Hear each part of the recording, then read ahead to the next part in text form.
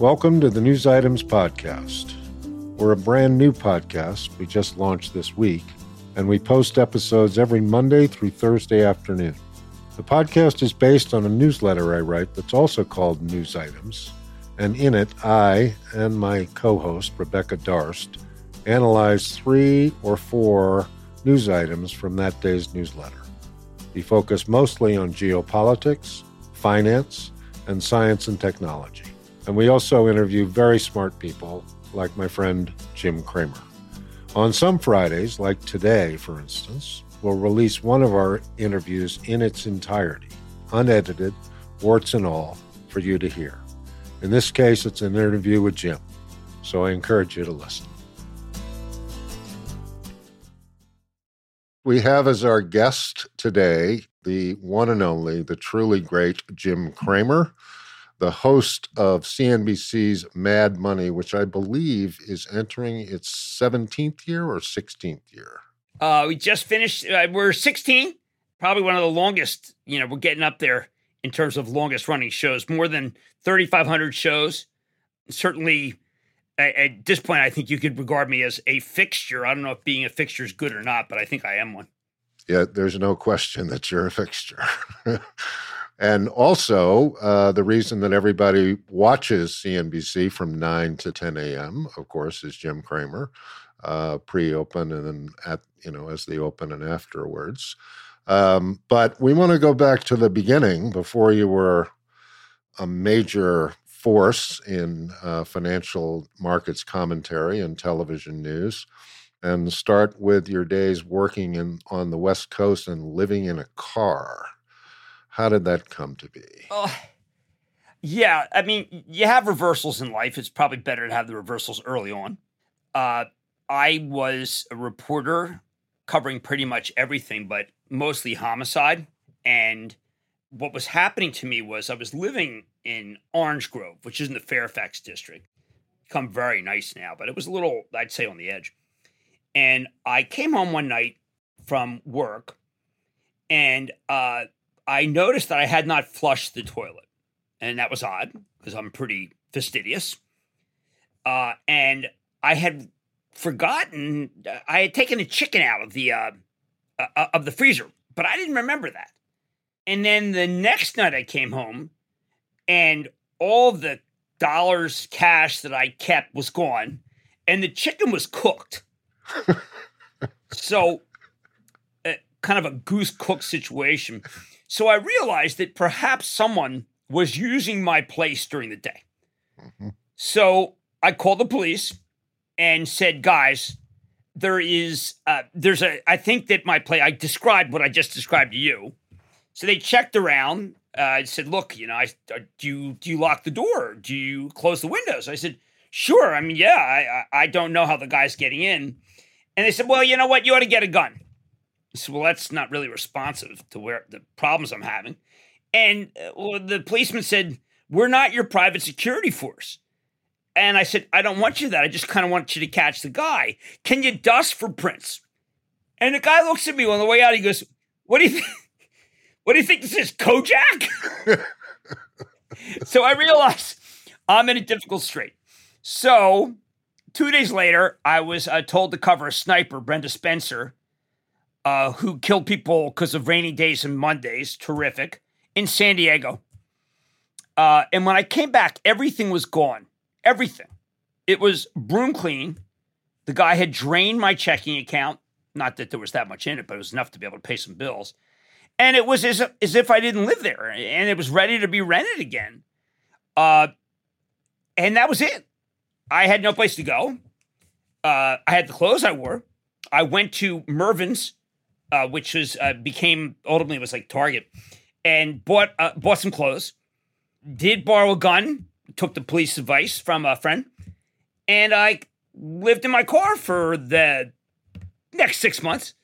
It was different. I mean, it was one of those things where when you were at Formosa trying to meet someone, perhaps, or if Musso and Frank's, what would happen is there would always be that odd moment, the your place or mine moment. And you always went with the your place moment because I really didn't have the horses, so to speak. And I had in the right in the back on the right side of my Ford Fairmont, I had my underwear. And on my left side, I had my pants and my shirts. And I had my Marshall's jacket, corduroy, of course, because that was never in fashion. And I just kind of lived the high life. I lived the high life. Yeah, like Steve Winwood. It was like Steve Winwood. And it was a wild time, John. It was a wild time. And wherever I went, I mean, I covered serial killers and obviously the best in your car because you're mobile. I covered a lot of homicides and I got sick as a dog. I'll bet. So I didn't have any health care because that's the nature of the beast. The LA Herald Examiner was in Kaiser Permanente. But I was in Northern California. I spent a lot of time in Northern California. And what happened is I recognized that there was this very odd yellow stain in my stomach. Kind of like the Mercator projector size of, you ever see like in Greenland? Well, Greenland's not nearly as big as it looks on the map. So what you do is I went to a farm workers clinic. And of course, now who's the doctor at the farm workers clinic? The guy who finishes first in his class at Yale, right? I mean, that's what you're at. Because those guys recognize, well, let's do some good in our lives. And he said, he asked me, I showed him and he goes, look, how often do you drink? And I said, occasionally, which is what you say. Right. And he said, well, how occasionally? I said, well, I had some drinks before I came in. I'll drink after. I will occasionally drink in the morning, 4 or 5 days a week. And he said, well, that's a novel approach because a lot of people talk about occasional drinkers as people who have a drink at night. And I said, well, no, what you want to do when you're living in your car is it's kind of timeless. So you have your Jack Daniels and you kind of just, have fun. So he said basically that I was going to die, which was suboptimal, clearly. Right. And I came back after a couple years, after, 2 years out there, came back and lived with my sister and got clean. And I've been happy ever since. There you go. So we'll jump ahead here. I remember I was writing columns for the Boston Globe in the 90s. And I came across a piece you wrote that said that Microsoft's relentless rise had finally met its match and that the Justice Department was the immovable force, so to speak. So I, of course, read that, wrote a column that quoted you at length, and proceeded to be seen as a great wizard and forecast. But I mean, what Ballmer didn't realize, those guys have unlimited resources. That's something like, Ballmer knew that Microsoft had unlimited resources, but in the end, the Justice Department has uber unrealized, there isn't anything that they can't do. Unlimited firepower.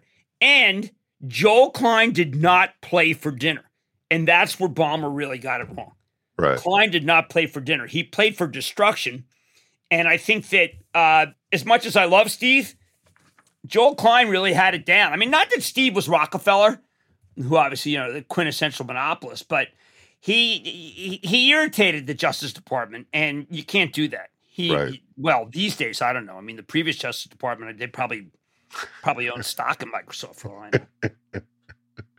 The reason I bring that up is because here we are again with Facebook, Amazon, Google, sort of facing potentially antitrust suits. And there's sort of there seems to be going down two paths. One is, well, we'll just tax them ever more and more as they grow, and that'll give us a lot more revenue.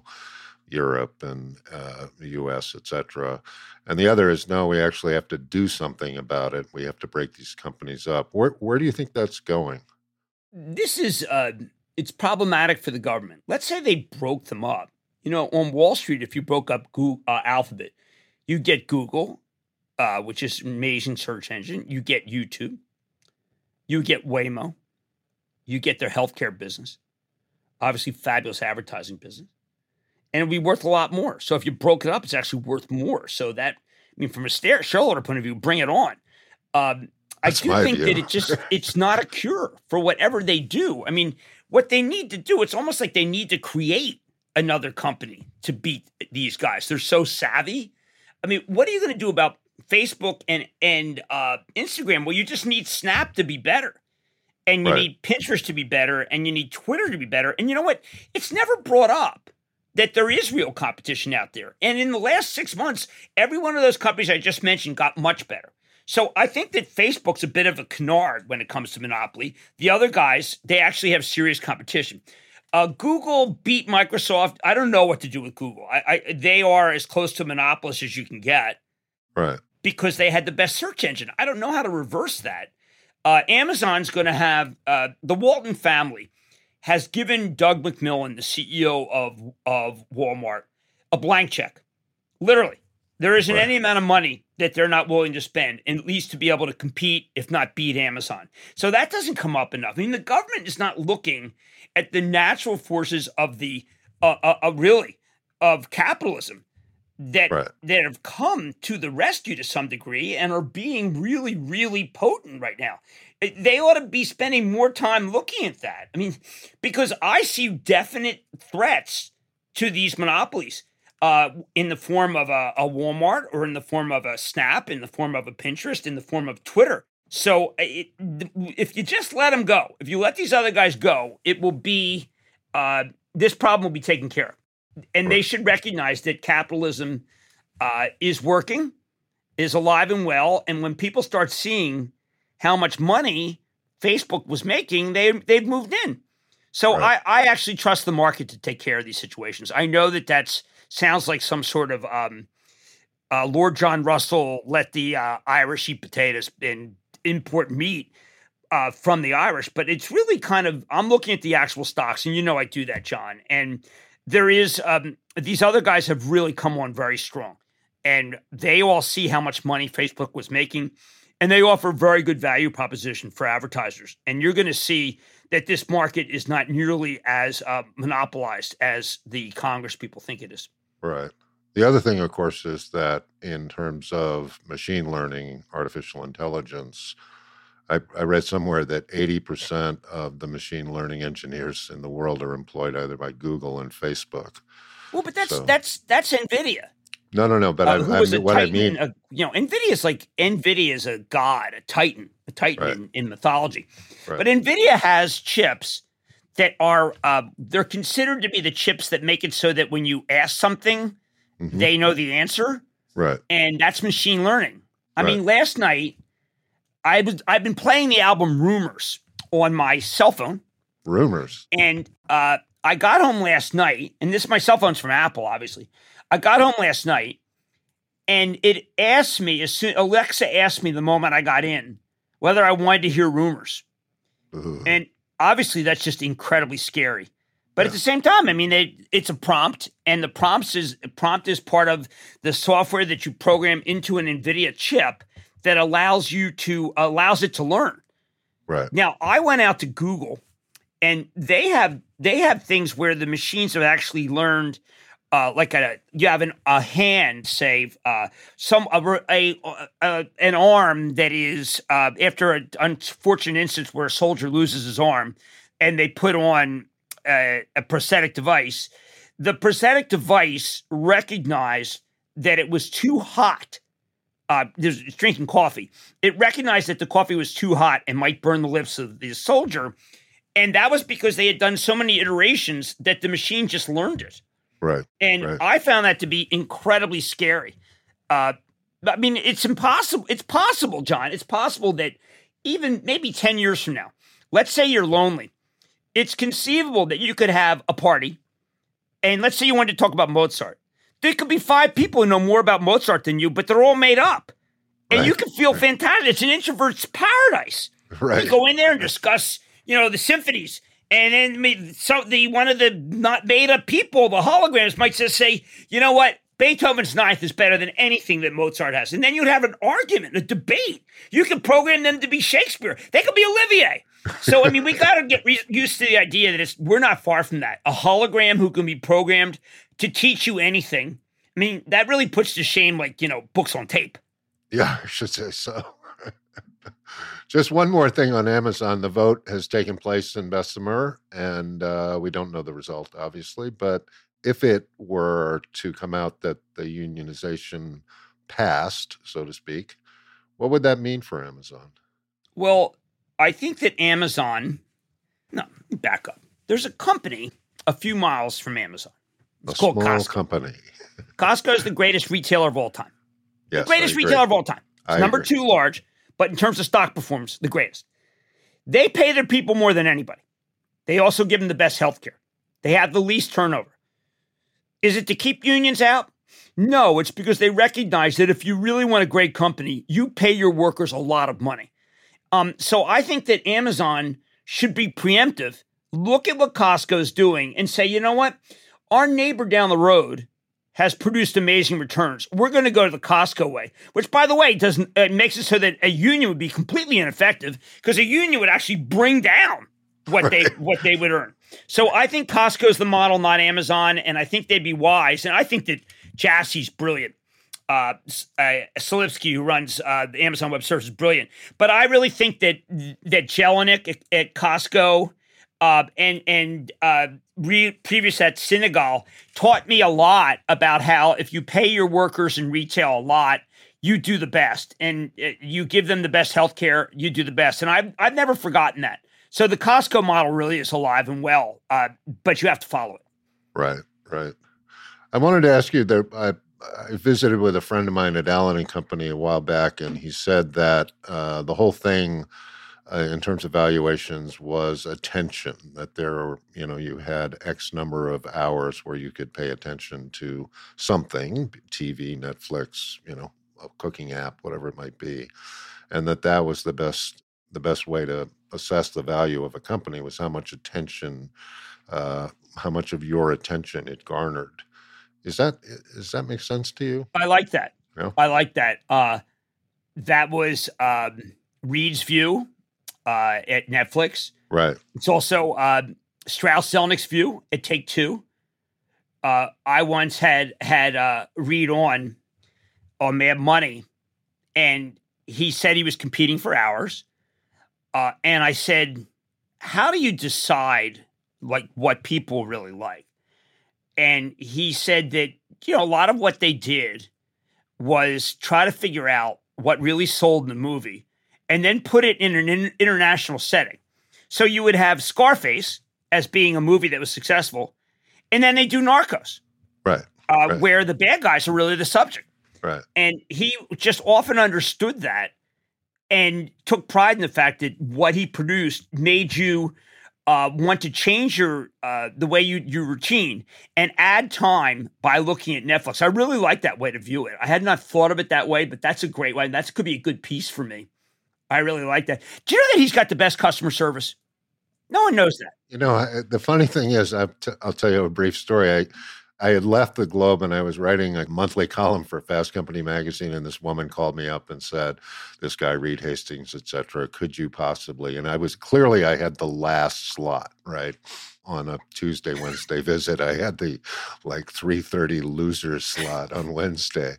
And she calls me on Tuesday and says, so-and-so is canceled. And so would you like to have lunch with Reed? So I said, sure. At least I've moved up the batting order to 5th or whatever. And when we talked for 3 hours, and at the end of it, I was just completely sold.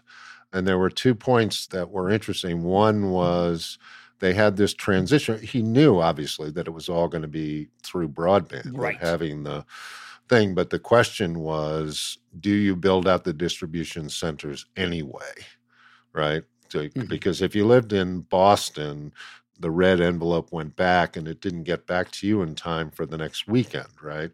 So do you build out 8 or 12 distribution centers to service your customers while the transition to broadband took place?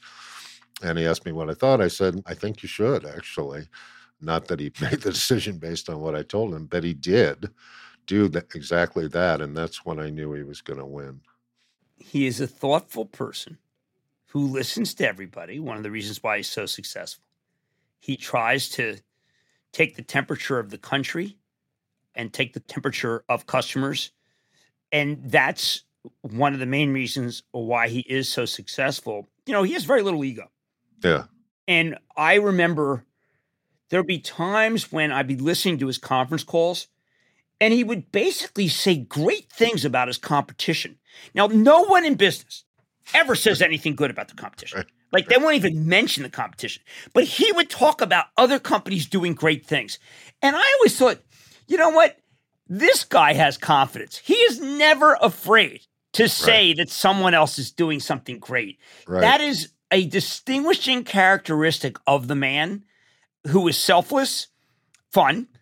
Yeah, great but fun. Really, one of the most humble people I've ever met in business. And considering what he's created, I think that's rather amazing, John. But he has tremendous humility. I was in Rupert's office after it was announced that they were selling the entertainment assets of Fox. And so I said, what was the final thing? And he said, well, we don't have any data, is the first thing. And he said, here's the statistic for you. We make on average 14 or 15 feature-length films per year. Netflix makes 40. I was like, ooh, game over. And, at the time, remember, they were losing fortunes. This is not unlike Tesla. And what you would hear over and over again was they got to go bust. They got to go bust. And then after that, they'd be talking about which series on Netflix they were watching that weekend. Right, exactly. Like, I remember when he first introduced the term binge. I mean, I've been on some binges in another part of my life. But he was describing how they would release everything at once because there were people who did not want to do anything for the next 24 hours other than watch his stuff. And I'm kind of blown away. I mean, blown away. But he was always supposed to go out of business, just like Tesla. Just like Amazon. Right. So I think one of the tricks to the trade is try to almost go out of business and you've got a winning stock. Amazon, Netflix, Tesla are three of the greatest stocks of all time. Right. And at any given time, a hedge fund manager that you would meet would drive to you with a Tesla, right? You'd drive a Tesla and betting against Tesla, right? Would never be anything other than an Amazon Prime member, but felt Amazon has to go out of business. And Netflix, well, how could they make 40 movies and not go bust and then talk to you about whatever Netflix series had just dropped? Right. And that's maybe one of the secrets, besides that metric of how much time you spend, is really indicative of how wrong hedge funds can be. They are suspicious. They're negative. They can fool people really well because they get a lot of money in and they charge too much. But it is amazing that the companies that did the best, but three of the most best performing stocks are three that I think I would say are probably were the most shorted stocks of my lifetime. Right. Well, I remember you saying somewhere, I guess on 9 o'clock hour of CNBC, I remember you saying, never bet against a company with a great product. And that is true. Well, that 9 o'clock show is the greatest show. It's the greatest show on TV. It's awesome. Look, we've tried to be. Look, you're from newspapers. I'm from newspapers. All I wanted to be was the paper of record at 9. Right. And I think that we've come close to that. We still are not there, but I think we've come very close to it. And I think that it's kind of a great thing to create something that was not there before. Yeah. When I was at the Journal, when I was doing news items at the Journal, I would go, on the fourth floor there.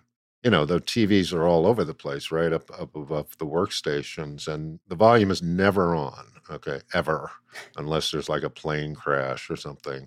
But from 9 to 10, the volume is on that row, which is all you need to know. Thank you. And by the way, I mean, Carl is the greatest ringmaster of all time. Faber, I regard Faber as the throwback to what we remember as being great reporters.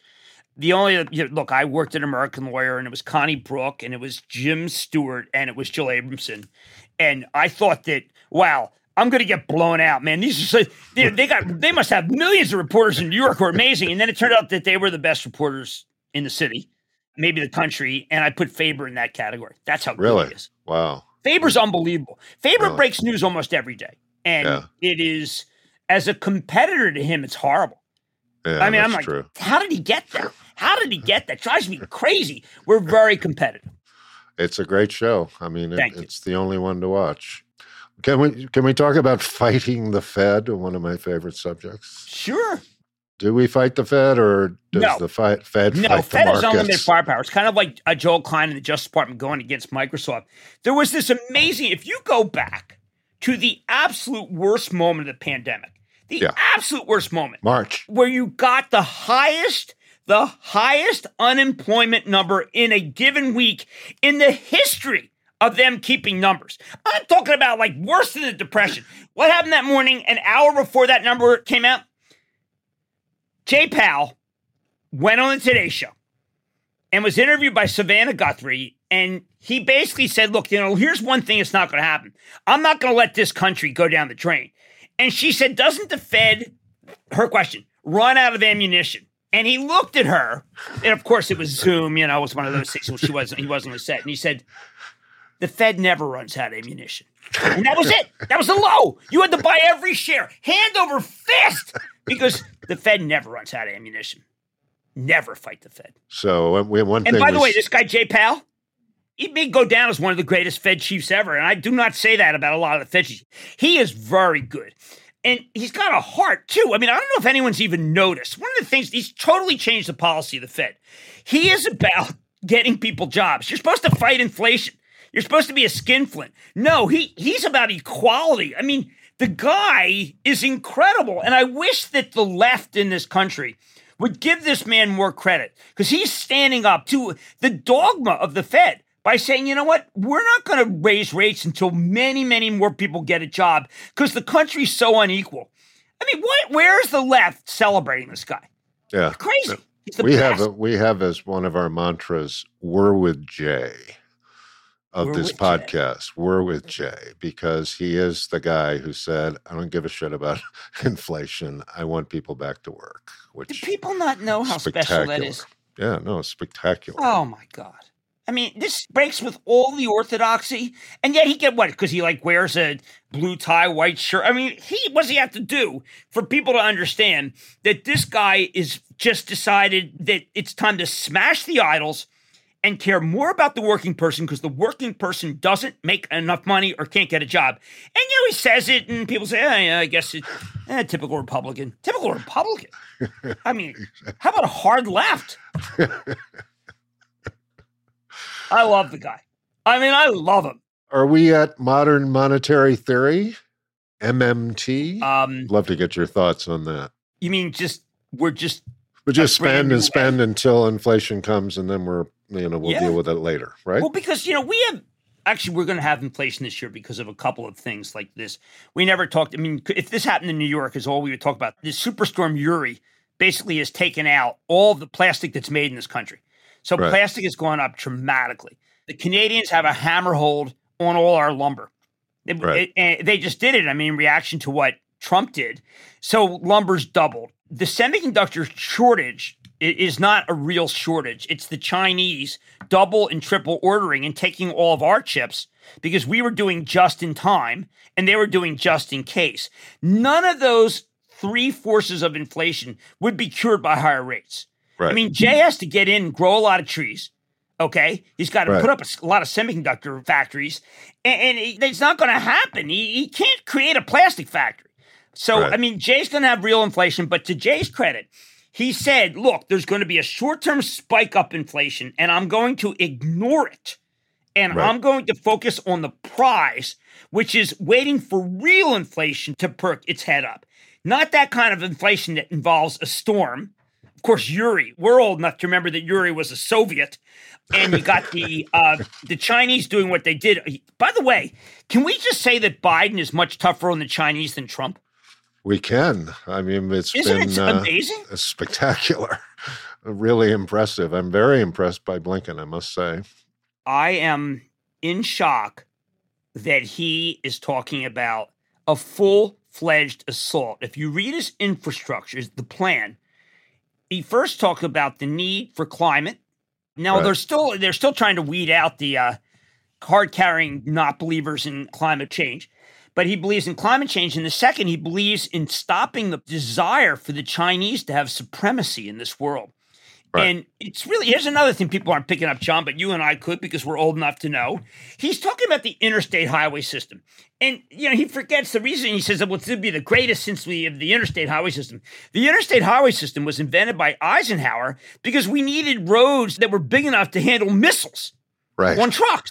Right. So, that was about the Cold War. And this whole jobs program is a mixture of climate change and being competitive against what seems to be the ultimate Cold War foe, which is China. Right. And I think people are missing that. That was the big undercurrent of yesterday. Right. Plus, if you're going to do the roads and stuff, then you have broadband getting into every nook and cranny. You which know, means broadband's education really goes up. interesting. We have a house in Italy, and we don't have any broadband. Really? So, what do you do? well, my wife calls all the different phone companies. The first company says, look, we can run a line up to your house for 10,000 euros. Hey, man, that's euros. That's not dollars. And she said, well, that's a lot of money. And he said, well, broadband's expensive. She said, well, no, actually, broadband's like about $49 a month, and it comes free in America. And so then she got a second guy who said, listen, I can do 3,000 euros, but it's 300 euros a month.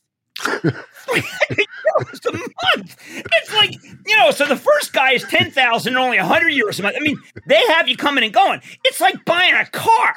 I mean, I could not believe it. So we're trying to figure out what to do, but we're not paying those prices. In America, they throw it in. I mean, it's unbelievable. But, you think we have a problem, go to Italy. Right. Nobody has broadband because it's too expensive. No, I'm just thinking of the last mile, right? I mean, the rural communities and so on and so forth that have been brought. How can you not have broadband for everybody? There are elements of our country, the two tracks of our country, that are so discouraging, where there are people who have tremendous resources, and then there's this other group of people out there, and what they don't have is scary. Yeah, no, it is terrifying, actually. I was amazed that Trump didn't, given that he did so well in rural counties, what are called in 4 counties, meaning the number 4. That was his strongest constituency by far. All he had to do was give them broadband to pay them back, essentially. And he said, who cares? Stunning to me. But anyway, let's wrap it up with the most impressive people that you've met over the course of your extraordinary career. Let's talk business first. Most extraordinary person I've met in business. In other words, that I've worked with him at Goldman or CNBC, or that I just met. Or just got to know and, have come to know, appreciate business leaders. I mean, it doesn't have to be one, obviously. No, this is a great question. I happen to have met a lot of unbelievable business people over time. I would say, first, I think Bob Iger's real. Right. I think Bob Iger's real. If you had a business that you wouldn't want during a pandemic, it would be a company that has cruises, theme parks, movies, and sports. Everyone was closed, and the stock went up $80. Why? Because he created Disney Plus. Yeah. I mean, he went out on a real high, and I value his friendship. Did he want to run for president? I think he might have been a damn good president. Right. But he's an amazing business person. Right. And then the other person I'm going to tell you that people don't give credit to is Tim Cook. Yes. I mean, Tim Cook, a lot of people just feel like Steve Jobs was everything. And when Steve Jobs left, I mean, what happened? Well, what happened is he created a $2 trillion wealth machine based on the customer always being right. That's who he is. Quietly creating the greatest company of all time, simply by creating a machine that is amazing. I mean, yesterday, my daughter sent me a fish that talked, and it was actually mirrored her when she's talking to me. And she said, "Hi, old man," and it was a shark. And so then I figured it out, and I sent her one that was a duck. Now, you could say, you two idiots, what are you doing? But I say that this has changed my life, and I love it. And, when I was growing up, you had the NRA, you guys, don't try to, my cold dead hand on the pistol. Exactly. This is, you touch this, it's my cold dead hand. You're never going to be able to take this away. Yeah, and I just think it's an amazing company. And a lot of it, yes, did Jobs give him a good hand? Absolutely. Did he augment the hand? Incredibly well. Does he get any credit? I mean, one of the things on Wall Street, it's always like, Apple's best days are behind them. And I always say the same thing, which is like, these people are saying this to the phone. And their best days behind them. Okay, I'll give you a Samsung. You want a Samsung? This is it. There isn't a single guy who says their best days are behind them who would just not kill you if you tried to take this from them. So I think that that's a good representation of reality. Let's talk the best, most impressive people in finance. In finance? Yeah. I mean, you were at Goldman for a That spell. I've met. Yeah, but that you met. Okay, I'm gonna put Bob Rubin in there. You may think Bob Rubin. I know that Bob Rubin pre-Citi. Okay. Yeah. And Bob Rubin, this was an amazing moment for me. They sent me when I was a summer associate. They sent me to London for 2 weeks to analyze the brokerage world in London as a summer associate. Right. And I stayed at great hotels, and I wrote up this, a great plane, and went out with women. I did everything. I did the full course. And I come back and I write this 25-page paper about it. And he gives a speech, and he says, and at that point, there were only 900 people at Goldman, so we're all together. Everybody's there. And he goes, midway through the speech, he goes, and I want to congratulate a young man, Jim Cramer, for writing a paper that has correctly identified that we should not buy a brokerage in London. He's one of the smartest people that I've had the privilege to work with, work not for. I did not say I work for him, but with. And I'm astonished at his work. So after I go up to him and I see, Mr. Rubin, he says, call me Bob. I said, Bob, I want to thank you for those kind words. And he goes, you're Cramer? I said, yeah, I'm Cramer. And he said, I'm going to ask you a question. How much did it cost me to say those words? And I said, what do you mean? He goes, how much did it cost me to give you credit for what you did? He says it like that. How much did it cost me for give you credit for what you did? And I said, nothing. And he said, never forget that. That's the secret of being a good boss. There you go. What a great story. Oh, my That's God. Spectacular. And I've always since then given everyone credit because, it's not expensive. Comes very cheap. Exactly. Always give people credit. They'll never forget it, and they'll love you. Yeah. And they deserve it. Exactly. Let's go to politics. You've met everybody in politics. Who most impressed you? Okay, I'm going to go back in time, and I'm going to go to the Indianapolis speech by RFK, which I still listen to. You can get it on YouTube. Right. Anytime I'm down, or anytime I think the country's falling apart, I listen to it. Remarkable man, tough guy, really tough guy. I mean, I think that he might send down the 101st to Atlanta if he were still in charge. Right. But I loved him, and I campaigned for him in '68. Now, the real campaigning began when you told me to, was it Hart? Did I work with Hart? Gary Hart? No. Who did you tell me to work with in '76? Who did I? Wasn't Mo? Oh, Fred Harris. Fred Harris. Yes. I was all in Fred Harris because you told me to be all in. Hey, you know what? When we look back, Fred Harris was pretty great, wasn't he? He was great. He was a fantastic character. I'll give you a little more modern. I'm not sure we'd want him as president, but he was no, probably not. Voice. But let me go a little more modern about. I actually thought that Obama first term got a lot of things done and was pretty fabulous. But I tend to look at people discreetly. I mean, there'll be a president like W, whom I won't like what he did in Iraq. But then I'll listen to Fauci. And it's like, a W decided that nobody should die of AIDS in the world. Nobody. Right. I mean, okay, so you got this guy, bad Iraq. But he calls in Fauci and he goes, we're done with people dying. And, in a lot of ways, compare that with Trump. Trump did not go with a W approach. Do you agree with me? Yes, totally. Yeah.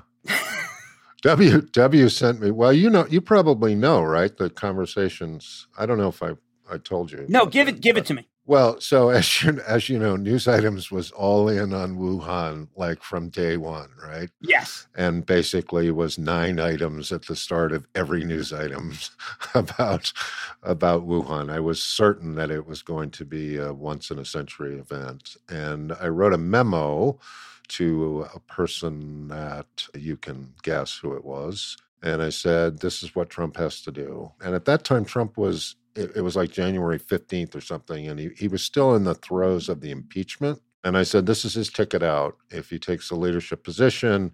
And as it happens, the playbook is there because W had ordered up essentially a pandemic study. What does the government do if there's a pandemic? Because I think it was 2006, he read the John Barry book about 1918 and said, oh my God, if that happens on my watch, we're not ready. So anyway, so he put out this whole thing. It came back. You can get it on the internet. the government plan to deal with the pandemic should it arrive. So that was there, right? And then I said, you just get up to the Broad Institute, get out to Jennifer Doudna's office, just get every single genius scientist you can find Right. and give them billions of dollars to Right. figure it out. And the word came back that Jared thought it would be bad for the markets. Well, there you go. So, and cotton, miscalculation. I was But talking. I want to give a plug for you and your product for a second. The thing that I asked Gina Raimondo last night, Commerce Secretary, is to talk about what's really going on with China. As again, the Cold War. Other than you're writing about, to me, maybe the most important geopolitical story right now, which is, will China try to take Taiwan, where Right. all the intellectual property of America is located, because we outsourced it because the Taiwanese are so much cheaper. This is what the issue is going to be. Right. And General Mattis said it could happen. Obama said it would, he tried to make a deal with the Chinese and they completely lied about it. Right. And so the question is, are we going to wake up one morning and they're going to take Taiwan? I Yes. mean, is it going to be like Cuba? Yes. And you get that. But, John, why does no one else see that? I mean, you had, 4 items today about it? Why does no one see that that's what the threat is? Truthfully, I don't understand. I mean, to the degree that I've had success with news items, it's because other people don't see what's, right in front of them, right? I mean, It's right there. Niall Ferguson had a really good column a couple of weeks ago in which he said, when Kissinger was negotiating with the Chinese, there were all things that Kissinger wanted to do, there's 18 different issues that they kind of wanted to skate around and deal with. And the Chinese had one issue, which was Taiwan. And we want it back. Yeah, we want it So, back. and now They we're want it here. to be like, remember when Nixon went to that museum Yes. and he asked, check everybody's pockets when he walked Yeah. out? They want to be the guy who says that now. Yeah. Check everybody's pockets. I worry all the time about the Chinese, and not the people whom I think are actually very simpatico with America, if not the most simpatico in the globe. Yeah. But Them the and government, which has Iranians decided to as get well, very yeah. tough and has decided, lamentably, that they can beat us. And I think there's a lot of things they can because they solved the pandemic far earlier than we have. Yeah. And I worry about Taiwan because, again, one of the reasons why there's a chip shortage. Remember, all these Taiwan semiconductors, everybody applauds. They have to be very careful because they have part Chinese ownership, and the Chinese are huge clients. So do not forget that when you hear chip shortage, that's the Chinese creating a chip shortage, Yeah. which right. is hurting all of our manufacturers. Right. Right. And you got that. And no one else is getting it, John. And I hope you get the word out and people who read you recognize what's really going on is that these guys are the new Soviets. Yeah. And yeah. remember, the Soviets, in many ways, people don't like to think about this, won World War II. They had 28 million people die. They were very committed. Of course, we're almost back to, I guess, where they were in 1938 in terms of the number of people they had in the country. But the Chinese, they understand the mistakes of what the Russians did. And they're not going to make them. Yeah. They're just not going to make very them. closely. Taiwan is the place that is the flashpoint in the globe right now. And we should be more worried about it. I go to Italy a lot. And when you go to Milan, well, not now because of the pandemic, everywhere you see one thing. You see the Belt and Road initiatives of China. Right. In Milan is the most important manufacturing city in Italy. And the thing that you think of is it's almost as like Beijing must be its sister city. Again, people don't understand what's happening around the globe. Yeah. The Chinese are using their might to be able to be exactly like the Soviets, picking off countries one by one. And it's very discouraging because our country, I think Trump understood it, Navarro understood it, but didn't really know what to do. Right. And I think Biden is really, kind of coming to grips with it, but it's a military discussion, not just a political discussion. Right. And we have to, I think the biggest mistake of the Trump administration was withdrawing from TPP, which was at least a framework that, going forward, you could have leveraged into a military alliance as well. Yes. You had to make, I know that Germany, 25% of their exports go to China. I know a lot of people feel that therefore they're compromised, but they're a democracy. And the democracy means a great deal to them. If you threaten democracy, they're all on board. Yeah. If it's money does not trump democracy in Germany. And they would be on board if we hadn't pissed them off so much. Geez, Germany's like a friend. It always drives me crazy. Like we had all these friends. There's only two people who pissed off Australia, Trump and Zuckerberg. Australia. I mean, like that Australia, like they're like the 51st state, and we pissed them off. How can we piss off Australia, for heaven's sake? Believe me, it's Australia that's at the vanguard saving us from Taiwan. You wrote that.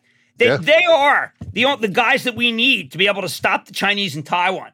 But Zuckerberg, gotta admit, we didn't even talk about Zuckerberg, but it was amazing that he picked Next up time we'll get to Mark. I mean, he's got to go against Canada. He's got to go against Australia. And then, like, maybe, I don't know, maybe he goes against, like, Montana. Exactly. Pick them off. Pick them off. Oh, my okay, God. one last, and we're going to let you go. Most impressive people in the media. In the media. In my lifetime, other than you? Yeah, in your lifetime. In my lifetime. All right, I'm going to say, two. I know You that a only lot get of people two. feel it was just from UPI, and he didn't mean anything. But if you go read Way, H-U-E, by Mark Bowden, which is an amazing book, there is that moment. I mean, he follows that moment when Cronkite doesn't want to speak to the generals. He just doesn't want to speak to the generals. He sees that Way, we're like not doing well. So he goes and speaks to rank and file soldiers, okay? Totally off the reservation of what the government wants. And he says, because Bowden's such a good reporter, he says right before the broadcast, he goes, Dim, I think we're losing the war. And it's like, his producer's like, well, what do you mean? He goes, no, I mean, I just talked to this sergeant and this captain and this major, and I talked to this private, and I got to go out with it. We're losing the war. And those of us who watch Cronkite every night, I remember at home, my father turns to me and says, you're not going to be drafted. And I said, why? He goes, well, because Cronkite just revealed that we're losing the war. So it's over. The war's over. We're just going to be pulling out from now on because it's Cronkite. Yeah. And like my father revered Carson and Cronkite. But in my lifetime, I've never seen a journalist end a war. Yeah. And he did. That's Lyndon. And you still hear it all the time. And you would do it too. The shotgun over Hanoi, you never want to be that, as you've told me many times. And it's like a Cronkite moment where it's like, well, there it goes. And Cronkite got us out of the war. And I, no matter how many great journalists are there, they've never had a moment like that where from reporting, instead of speaking to the generals, and it's all documented in that book, The Fight for the Imperial City of Way, documented that he just did reporting and he said, we're going to lose. We're losing. What he said was, we're losing. And he went out with that, and that was the end. It was just then the next 4 years, a lot of guys died. Actually, more guys died than ever should have. But you knew that the war was over and we weren't able to win because Cronkite told us. That's how powerful he was. That was that great Lyndon Johnson quote: "If I've lost Walter Cronkite, I've lost the country." I lost Walter Cronkite. Right there. Right there. I love you, John. It's too long. Anybody more modern?